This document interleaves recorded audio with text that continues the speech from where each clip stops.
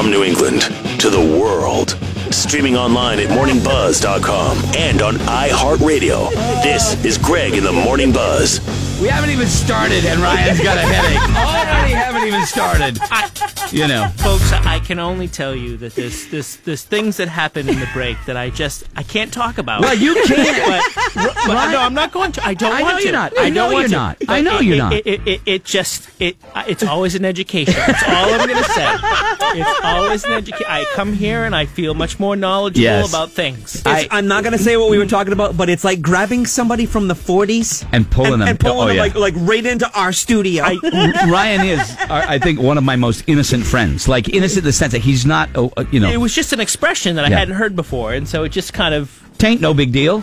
I mean, it's cool. Right? I'm just not going there. He almost fell out of his chair. Almost. Like, okay, oh, my anyway. Side, that is the best. I love Tuesdays. I just didn't respond. And so they all knew that I didn't know what they were talking about. Right, and I know. It's great. I love that about you. I love that you're that way. However, here we are. When I was taking Spanish in college, the professor said, I'm going to teach you every swear word because I don't want it used around you and have you not know what people are saying. And there was a wisdom to that. Sure. Because when he came to America and started to learn English, people were saying things to him that weren't nice. He didn't know the difference. So that's why it's important to know that stuff. I feel... Not that that's ever going to come up in a conversation again. Okay? In my lifetime. All right. So... But now I know. Now you know. Now you know. I feel like it's good that we've introduced you to some of... Yes. We horrify him. I can tell you that I'm hopeful that when my children become teenagers, I will have a better understanding. We are your go-to resource. I am going to be. Literally, I'm going to be. If you could have saw the look on his face. Scotty puts both the hands up like he scored a touchdown and goes, I love Legal Tuesdays. All right, well, anyway. We've back to your question. Yeah, here's the question. Let's start off right here. You can email your questions, legal questions, and, and the great thing about Ryan is if he doesn't know, he's going to say he doesn't know. He's not going to fudge the answer because you got to be very careful when you do this. Right, you either know it or you don't. Right. If you don't know it. So here's the first one. Okay, Ryan, my ex-wife and I got divorced 4 years ago. She up and left and moved with my 2 children to Massachusetts while we were living in New Hampshire. We went through mediation, and at the time, my ex-wife didn't have a steady income. She took clients here and there. Since going to mediation and settling on child support payments, she almost immediately got a full-time job Monday through Friday. She threatens to take me back to court all the time to ask me for more child support. She claims, because her and the children now live in Massachusetts, that the child support modification would go through the Massachusetts court and I would have to pay more. Technically, wouldn't I pay less if she now works a full-time job? Well, here's the interesting thing. The child support calculations, and I want to only speak to the New Hampshire statute because there's actually guidelines that are followed here in this state. You first have to determine which court of jurisdiction had control over that subject. So in that situation, I'm not so certain that it would necessarily be a Massachusetts calculation. It may be a New Hampshire calculation.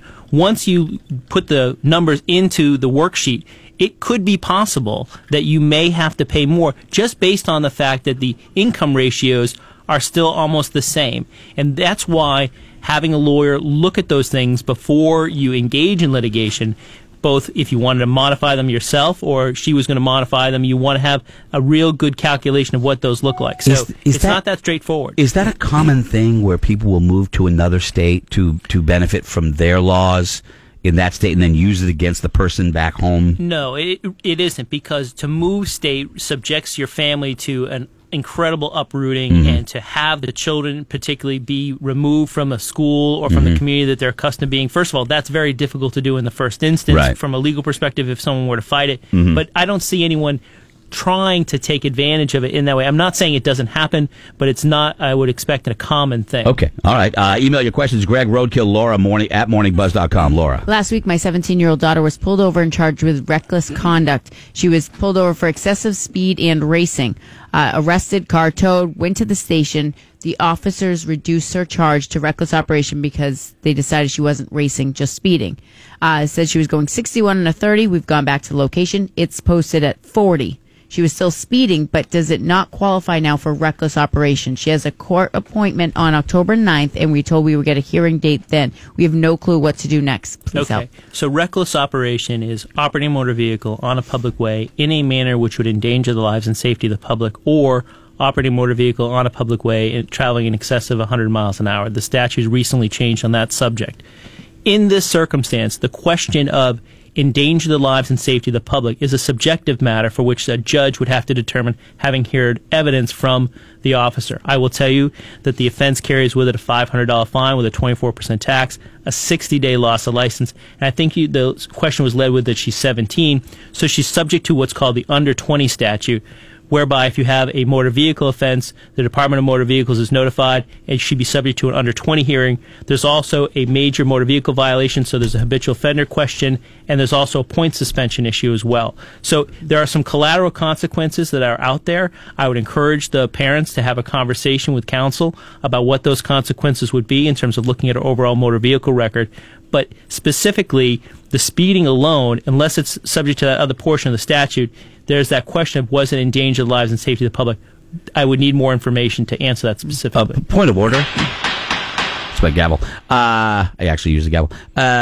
So did you just say a $500 fine with a 24% tax? Yes, it's called a penalty assessment, and it's assigned to fines, and what it's used for is to assist the training of police officers. In certain circumstances, courts can waive that if there's a specific financial issue, but I will tell you that almost in every circumstance, that is imposed. So when I pay a fine, yes, sir, there's a friggin' tax on it? It's called a penalty assessment. That's ridiculous. Well, it goes to pay for law enforcement training. Look, I'm great to go. Why doesn't part of the $500 go for that? So why is there a tax on a penalty? Just make it $550 or whatever, $525. Not to get too far down the rabbit hole on this, but our state doesn't have a property tax or an income tax. So what I have found, just by a man of being 44 years living and growing up in the state, is that we have lots of, if you will, hidden fees and taxes and expenses.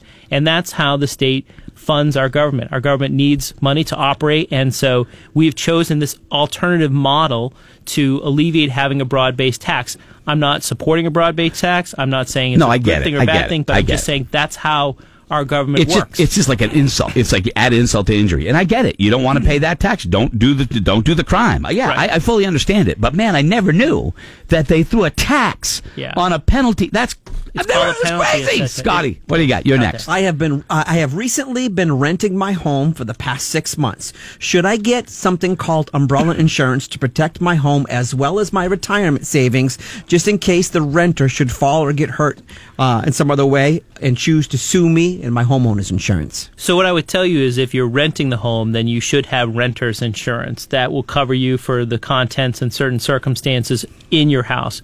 This is more of an insurance question than a legal question, and I would direct you to speak with an agent about the levels of coverage that you need to protect your assets. From a legal perspective, I will tell you that I think it's good advice to have insurance because you never know if something will come up, and if you ultimately were sued, you want to have that level of protection so your retirement and those assets that you have are protected. But from a legal perspective, that's how I would answer that question. Okay. If someone is sued for bodily injury and found to be negligent, but they're on disability or state assistance with regard to income, can their wages be garnished? I would have to know more about the facts of that question. There's a lot to unpack in that situation. If the person is on disability and they obtained a judgment for themselves, could their wages be garnished? I'd want to know more about the facts before I answer that online. Okay. All right. My son broke off his engagement 2 weeks before the wedding. His former fiance is his former fiance required to return the ring since it was a conditional gift and the wedding did not take place. Ooh, it depends on when the gift, or I should say when the ring was presented. So there's been case law, and I remember this from law school specifically, that if the ring... Excuse me, pay attention, guys. Yeah, pay attention. Hold on a second. Hold on, we'll get to it. All the cool kids are doing it. Even if you're not married yet, it's happening. Go ahead. Go back to you. So, back to jingles for everything. So, I can see that. I love it. So what I would tell you is if the ring is presented on like a birthday or a holiday as a gift, then you have in fact presented it as a gift. There is no consideration. If it's not on one of those particular holidays, then there's a condition for which you may be able to seek its recovery. Gentlemen, ladies, whatever, that is why never do it on a holiday. Oh, hey, I want to make a big deal and do it in pick- front of her family at pick it- Christmas. No, well, I don't care where you do it or whatever. Don't do it on a holiday. And besides, make another day special. Why does it have to tag on to a holiday? Because it's not going to work. And lots of men, they pick the 4th of July. They pick Valentine's Day as an enormous. Other guys pick the 4th of July? Because Nobody Fireworks. picks the 4th of Yeah. July. Okay, maybe July. Okay. Well, I was just thinking of my favorite holiday. So anyway, Okay, all right. So, but I guess the idea is that you don't want to present it in that circumstance because it may be construed as a gift and therefore not in consideration for the completion of the marriage. Okay, it's smart advice. I mean, to think about it, you don't want to. It's unfortunate that when you're in love and you're at that point, to you're going to think make about that jump that you even think about that. You always think about that. You never, nobody does. ever You not think never about that. prepare for your demise when you're totally in love and you think it's going to last forever. Always have a bug out back. And let me tell you something. It does sometimes last forever. It's not in the movies. 50%, half. And make I would it. tell Not you anymore. that And now it's there's getting... no. Right, it's actually there's fewer and fewer divorces. Millennials are actually not getting married, so those statistics are changing.